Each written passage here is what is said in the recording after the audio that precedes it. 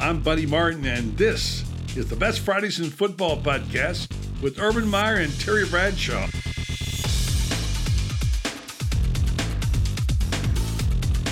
Time now for the show that we call Best Fridays in Football, the podcast for the Coach Urban Meyer. Joins us every week, and now we're getting some serious stuff going because the SEC starts this weekend. Buckeyes down the road in a couple of weeks, and we've almost got football completely back, I guess as close as we can. Urban, it feels good, doesn't it? Well, it feels good. It feels even better for all those incredible athletes that have worked so hard to go do it. And I can't wait to see the SEC. This is uncharted waters for the SEC as far as schedule and, the fact that you don't have that preseason. So I can't wait to see what happens. Yeah, we're, of course, going to see what happens to the Gators on Saturday in Oxford. I'd like to get your thoughts on that game, but I want to go back first to a point that you made, since we now have a new audience somewhat with our friends at Evergreen. Thanks for the podcasting they're doing for us on the program.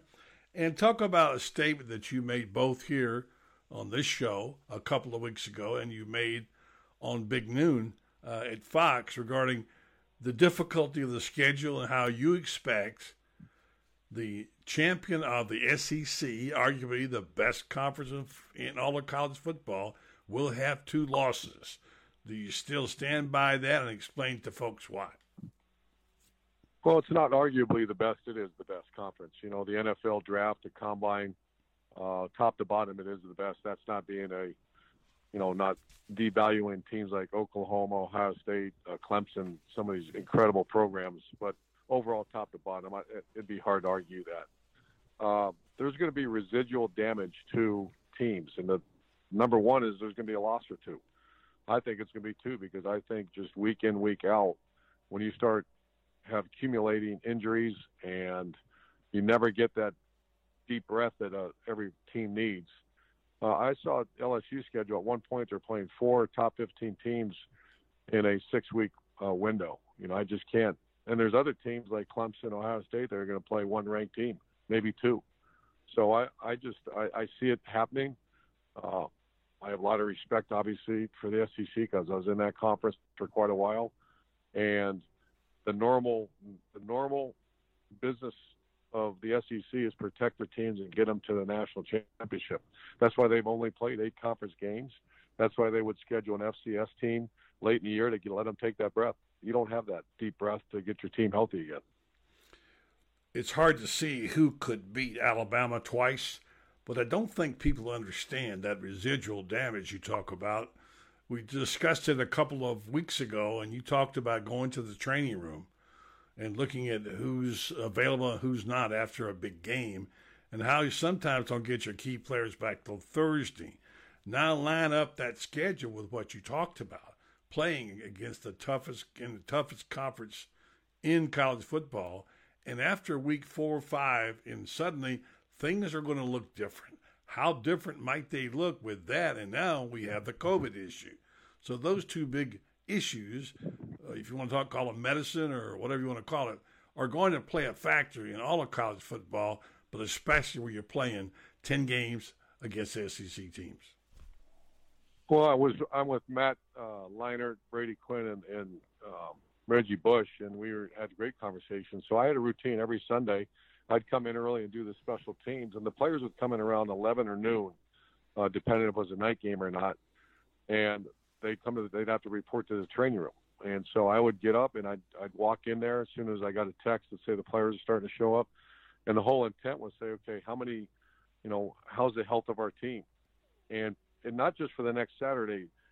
I would say the majority of times when you have a great Tuesday and Wednesday practice, you're going to win that game. If you have a bad Tuesday and Wednesday practice, you're going to lose that game, especially when talent becomes equated. So I was a maniac about the Tuesday and Wednesday practices because I have a belief, and I believe it's true, that the team that prepares the hardest wins. And if your guys are hurt, you guys are banged up, you can't put shoulder pads on, you're not getting the actual looks you're going to see in that game. So once again, there's the residual damage, we call it, to this kind of schedule is, number one, you're going to lose. Number two is you're going to have the health issues within your team. And who knows about COVID? Yes, I want to get to that show in just a minute and talk about some of the things that you did and said last week, releasing the Big Ten schedule, which is quite interesting. Some comments. But first, before we go there, let's talk about the SEC's opening weekend. I heard Greg Sankey said he won't be able to breathe a sigh of relief until all 7 games are played on Saturday. And you can sense that about him because he took a big risk and he waited it out, and it turns out he influenced all of college football. And if you want to talk about a guy who's had probably a good success and administratively as in college football, Greg Sankey is right at the top of that list right now. Yeah, Greg Sankey was the deputy to Mike Slive, and we became very good friends during my tenure at Florida. He's always been extremely professional. You know, he does what great leaders should do, and that's press pause when you're hit with an event. And, you know, it's E+R=O is the formula that we teach to our players. And that's when you're hit with an event, press pause, get your mind right, and step up and do the right thing. Don't overreact. And he, of all the commissioners, I thought, handled himself with great dignity, but also with great approach. You know, never, ever putting the well-being of a student athlete in jeopardy. You know, he just wanted to learn. And I can promise you, I know Greg Sankey, we all do, well enough that if he felt this was not in the best interest of the student athlete, they're not playing. Turns out he might be a hero. He influenced all of college. So explain to us who don't understand it exactly, and we're not good at math or algebra or calculus. Again, E+R=O. Explain. Yeah, that's a simple formula for making right decisions. It's something that Tim Kite, my leadership consultant, we had a great conversation. This was probably 8 years ago. It became part of the DNA at Ohio State. It still is. A lot of our players, include myself and coaches, wear a wristband that just reminds you that when you're hit with a big event, COVID, injury, a behavior issue on a player, you lose a game, whatever it may be, a family issue, a social issue, whatever it may be, that's an event that you can't control. What you can control is how you respond. And there's an above the line and below the line way of doing it. Above the line was with intention and on purpose. Below the line is impulsive behavior. And we all know what impulsive behavior happens. You know, what happens to people that act upon impulse. Most of the time it's really, really bad results or sometimes catastrophic results. So it's, once again, just something that, you know, I really believe that's exactly what Greg Sankey did. He got hit with COVID. Some people panicked.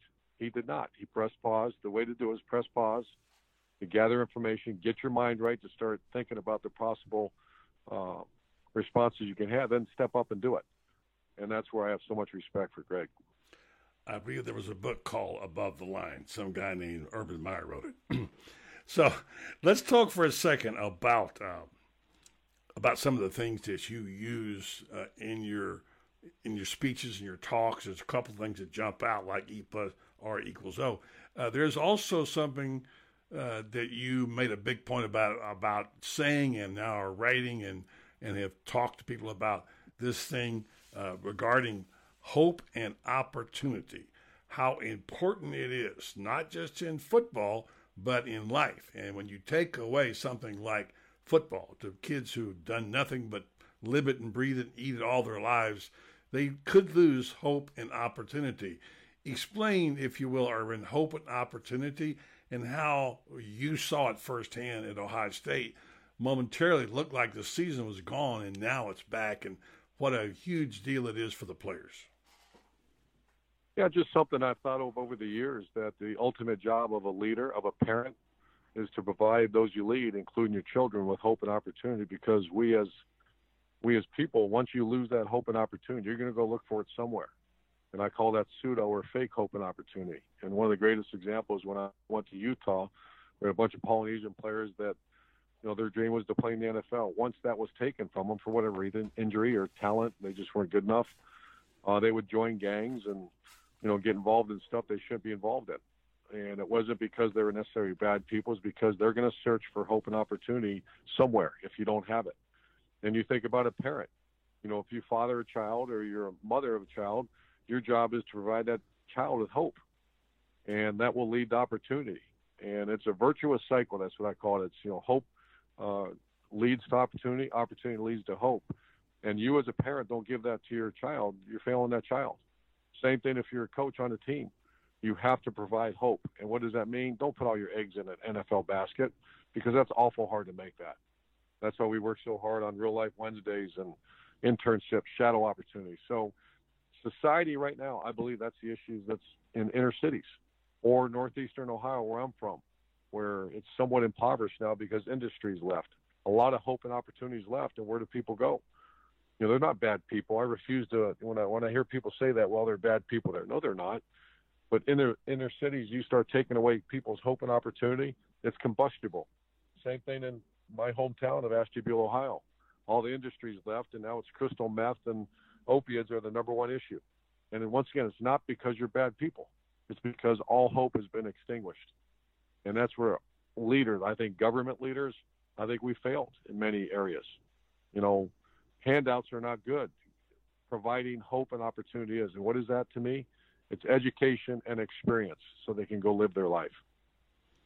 You're one of the coaches that really has been pro player. And you always said it's always about the players.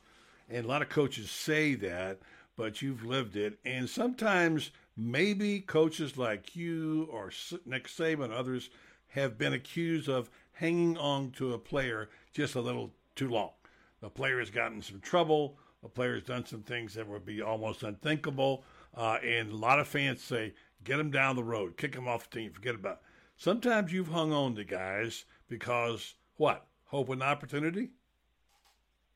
Well, once again, I treat them like our children. And I told you one time I had administrators say, you need to make an example of that kid.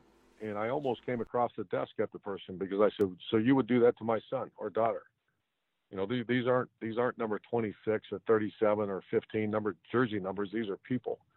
And if you start taking away kids' hope and opportunity, I told you what's going to happen. Now, unfortunately, when it's horrific or really bad, the core value violations, yeah, you have to make some really awful decisions and remove people from teams. But I've never let that influence the way coaching athletics, not just football, but my daughter has played volleyball, and it's the most unique form of recruiting. And you not necessarily hire them, but when they become part of your team, you actually go in their home when they're 17 years old, hug the family and say, I'm going to take care of that kid. And the parent is expecting you to take care of that kid at all costs. And that's what we try to do. And I can promise you, Nick Saban, I know Nick Saban really well. He's certainly not letting a journalist, determine what he's going to do. We're certainly not the fans, because they don't know what's behind door number 2 and door number 3. Now there's a lot of narrative. I've been exposed to a bunch of narrative that is just completely not true. But once again, that you don't live your life on narrative. If you do, you're going to fail as a leader, and more importantly, you're going to fail the people that trust you. That's your players. Speaking of family, I noticed on Big Noon last week, Brady Quinn had a special guest on his telephone, and you walked over, and it was your son, Nate, who's playing for the Bearcats, and you had a conversation there, and it looked like he's enjoying himself, and I was a little bit disturbed. He said he'd rather play for Luke Fickell than you, though. I mean, you said good choice, but yeah. So tell us how Nate's doing at Cincinnati. Yeah, Nate made a decision to give up his baseball scholarship, and he was a very good high school player, and he wants to be a college football coach. He just missed the whole part of being part of a football team. So he is. They're a very good team. He's trying to work his way back. Hasn't played football in 2 years. And so it takes a minute to get back, but more importantly, they're playing Army this week, and he's running a lot of scout team and getting the defense ready for Army. So he just sent me a long text this morning how he got called out in front of the team yesterday for doing such a good job. So awesome. Nice. Kid, 4.0 kid that he's a great one. Well, as they say, the apple didn't fall too far from the tree, and I'm sure he'll do well. One more real quick note on stuff in Ohio, because we like to talk about the Buckeyes, and we're going to get to the Gators and the SEC schedule, is you announced the schedule on the air at Big Noon, and a little surprised at some of the things, but how do you feel about that Michigan-Ohio State game being played at the Horseshoe in December, on December 12th? That's certainly different. Does that concern you? Oh, it certainly does. Weather gets awful around that time, and usually it's a couple weeks before that. But I think that game will be played. It doesn't matter. The intensity is going to be off the chain, and it's going to be unusual not having the factor. The fans there. I'm glad it's played at the end. The earlier schedule had them playing like in the middle of the season. That game deserves, a lot like the Florida State game or against the Gators. That game, I know they're not playing this year, but that game has to be at the end of the season. Agreed. And so, quick thoughts on the Big Ten, the Buckeyes, and who else do you like in the Big Ten? Well, to me, it's all about schedule, and Ohio State drew an incredible schedule. I mean, they have two speed bumps. They have Penn State and the team up north, and that's that might be the only ranked teams they face. They missed the top teams on the other side of the conference, and that's Iowa, Minnesota, Wisconsin. And then you look at some of the other teams, they are playing them. Nebraska was the one that I can't believe their schedule. And three of the first four games are against top 15 opponents. I don't, against Wisconsin, Ohio State, and Penn State.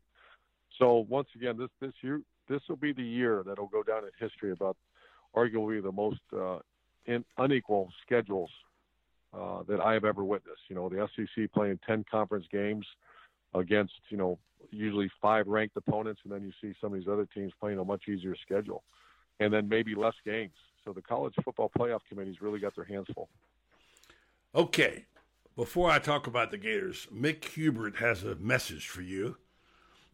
He says he wants to tell you, number one, he owes you one. He was blown away with the fact that you sent him you tweeted out when he got to the Hall of Fame, and he really appreciated that. It was told to him by somebody else. So Mick Hubert said, tell you that. He also said, I asked you about interviewing coaches at Florida, and I said, have you ever had an experience where a coach gave you all the short answers? And he brought up you one day. He said, I asked 20 questions, and Urban's answers were all of 5 seconds each. Total, I might have had 5 minutes. So he says, I didn't know he was going to be as good as he is on TV. So those are the different persona in the two. When you're a coach, you got your coach hat on. Bill Belichick's school is, of course, don't say anything if you can help it. Talk about that for a second. When you what you can and can't say as a coach, and then how free it is for you now to be able to express your sentiments and thoughts as a broadcaster. Yeah, first of all, Mick Hubert's elite. He's Oh My and Dallas Baker, the touchdown maker, and I used to love because I'd listen to those highlights, and during recruiting visits, and I miss Mick, and I used to do our radio show together. A wonderful guy, and obviously a Hall of Famer. But I really didn't give much. A lot of people work on press conferences and have people that really try to help them, and maybe I should have, but I hate to say it like this, but I didn't really care. I cared about, I never tried to throw a player under the bus or a coach. Extremely respectful of the opponents. I would always start the press conferences thanking people for coming, because I go back to my first one I ever had at Bowling Green. There was like 3 people there. And so I just had gotten the habit of thanking for coming. I would always thank the fans and thank the Gator Nation or Buckeye Nation for supporting us. And they go about and give information. And I tried to be as honest as I could without, giving too much information, because once again, I've always looked, I don't work for the university. I don't work for an AD. I work for our players and their families. And so I'm going to do all I can to protect our players and families. Dan Mullen. He says he didn't know what to expect in his season because he said, I have 2 national championships. We didn't go undefeated. He says, on the other hand, he could go undefeated. He thinks his team is good enough this year. Dan Mullen seems to me to be set up right now for continuing the legacy which he's inherited at Florida football. I mean, think about this. Nobody ever won more games their first 2 years as head coach of Florida except you. And Dan's won 21, and now he's set up with a year where if he can beat Georgia, he should have a ticket to Atlanta. And by the way, the SEC media poll just came out yesterday, and it picks Florida to win the East, Alabama to win the West. So they think that's what's going to happen. You're already on record as picking them. Take me through what Dan faces as a challenge to sustain this situation now that he's got it back up and running. And what a tremendous opportunity it is for him and for Gator fans to watch this program be back on top. Yeah, when we do television, I always challenge our guys, radio, the college football Fox people, and I don't want to just go with gut feeling. Yeah, do I love the Gators? And Dan Mullen, I think, is one of the best coaches out there, and great respect for him, sure. But you can't make a decision or expectation on that. I had three criteria. Number one, were the culture within the organization. Number two, was it a returning system, especially offensively? And number three, do they have their quarterback back? And Florida checks all three boxes. Georgia does not. Tennessee does not. So I picked them to win the East. They have to stay healthy. They got a brutal schedule, but I'm picking them to win the East, and I picked Alabama to win the other side, the West. And I really believe if Florida stays healthy, they got a great shot. But there's so many landmines throughout the course of a season. I used to, I'd always check it when I was a coach where we picked, and most of the time we were picked first. And if we weren't picked for, other than my Bowling Green year, my first year we were picked 120th in the NCAA, and I used that for motivation. But it really doesn't matter. And I think Dan Mullen's got a good team. He's got to keep them healthy, and he's got to, you got some obstacles. COVID's one, health of players is two, and then schedule's three. If he can get to that halfway mark with undefeated or even losing one, he's got it set up the second half, so he's got a chance to beat Georgia, maybe, and we'll see what happens to that schedule. And, of course, as you pointed out, it is a brutal schedule for all the SEC teams, but some of it, Urban, is last man standing. With the schedule you play like that, you got to be able to get players on the field. And, boy, I'll be interested to see how it works out when Florida goes to Tennessee to play the last game of the season and who's banged up and who's not, because that, of course, is what makes it go. Okay, let me ask you about your visit with Tim Tebow. I saw the picture of you in your house. Beautiful den there, by the way. Is that your man cave? I'm not sure where it was.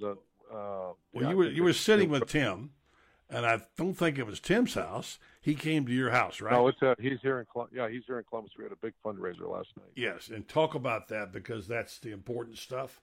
And Tim and you continued to work again. And certainly, human trafficking is a huge story, and kudos for Tim for getting involved in that, and for you for helping him. Tell us about that, what that's about, and what it's been like visiting with Tim Tebow. Yeah, on Tim's foundation board ever since he started it, and I'd be on the, every other month we have a phone call. And when I was coaching, I was really not very engaged. I've become more engaged, and faith, hope, and love to those who need it in their darkest hour. That's the mantra of his foundation. And special needs kids are the focus. But then I was on the conference call probably a month and a half ago, and I had it muted, and I'm just listening, and all of a sudden they start talking about human trafficking, and I had no idea what they're talking. I pressed unmute. I said, "What are we talking about here? Is this what I think?" Because I never knew. I thought this was in the movies. And I really didn't believe that happened in America. I thought that maybe somewhere overseas, and then it's staggering. It's the most horrific crime of humanity that you can imagine. To me, it's not a DUI or someone stealing, or it's stealing. It's stealing people's lives is what you're doing. And so Shelley and I have jumped all in. We had a huge fundraiser last night. This is something that is going to be our focus and my contribution to the Tebow Foundation. So that's what we're doing. And Tim's great. We played golf a couple of days. He's doing wonderful. He's obviously he's changed my life, and we are as close as ever. And we're going to do some things together for the next few years. Sounds great, Urban. I just want to say thank you to some people who have helped make this show possible. I'm excited that this is our new podcast with Evergreen, which, by the way, is in Cleveland, Ohio. You didn't know that, did you? Evergreen. I did not. Yeah, it's Evergreen. And the people who own the Cleveland Indians, it's their company. So how about that? I know you're an Indians fan. So we're glad to be doing this every week, and we're going to have some fun. Coach Meyer and I talk about what we want to do. We want to celebrate football. We want to tell some stories, and maybe we laugh a little bit. That'll be fun, too, and try to bring insight. And I love what you bring to the program, and I've had several people tell me they enjoyed your work on Big Noon, because you do get into subjects and you say it articulately, and you've done really, really well. What took you so long to get into TV, man? Think about all those great days you could have had on TV and not taking that brow beating as a coach. Yeah. I really enjoy it, and thanks, buddy. I think part of it's enjoying what you're doing and who you do it with. And Fox, I love them, and I have great respect, admiration for you, and that's why we do it. Really, is because I think you have great insight into this wonderful game, but more importantly, you're a great person. Well, thank you. And I'm just going to say right now, I'm going to thank these people, the Gator Bait Lighthouse Builders. The motto is truth, honor, and dignity.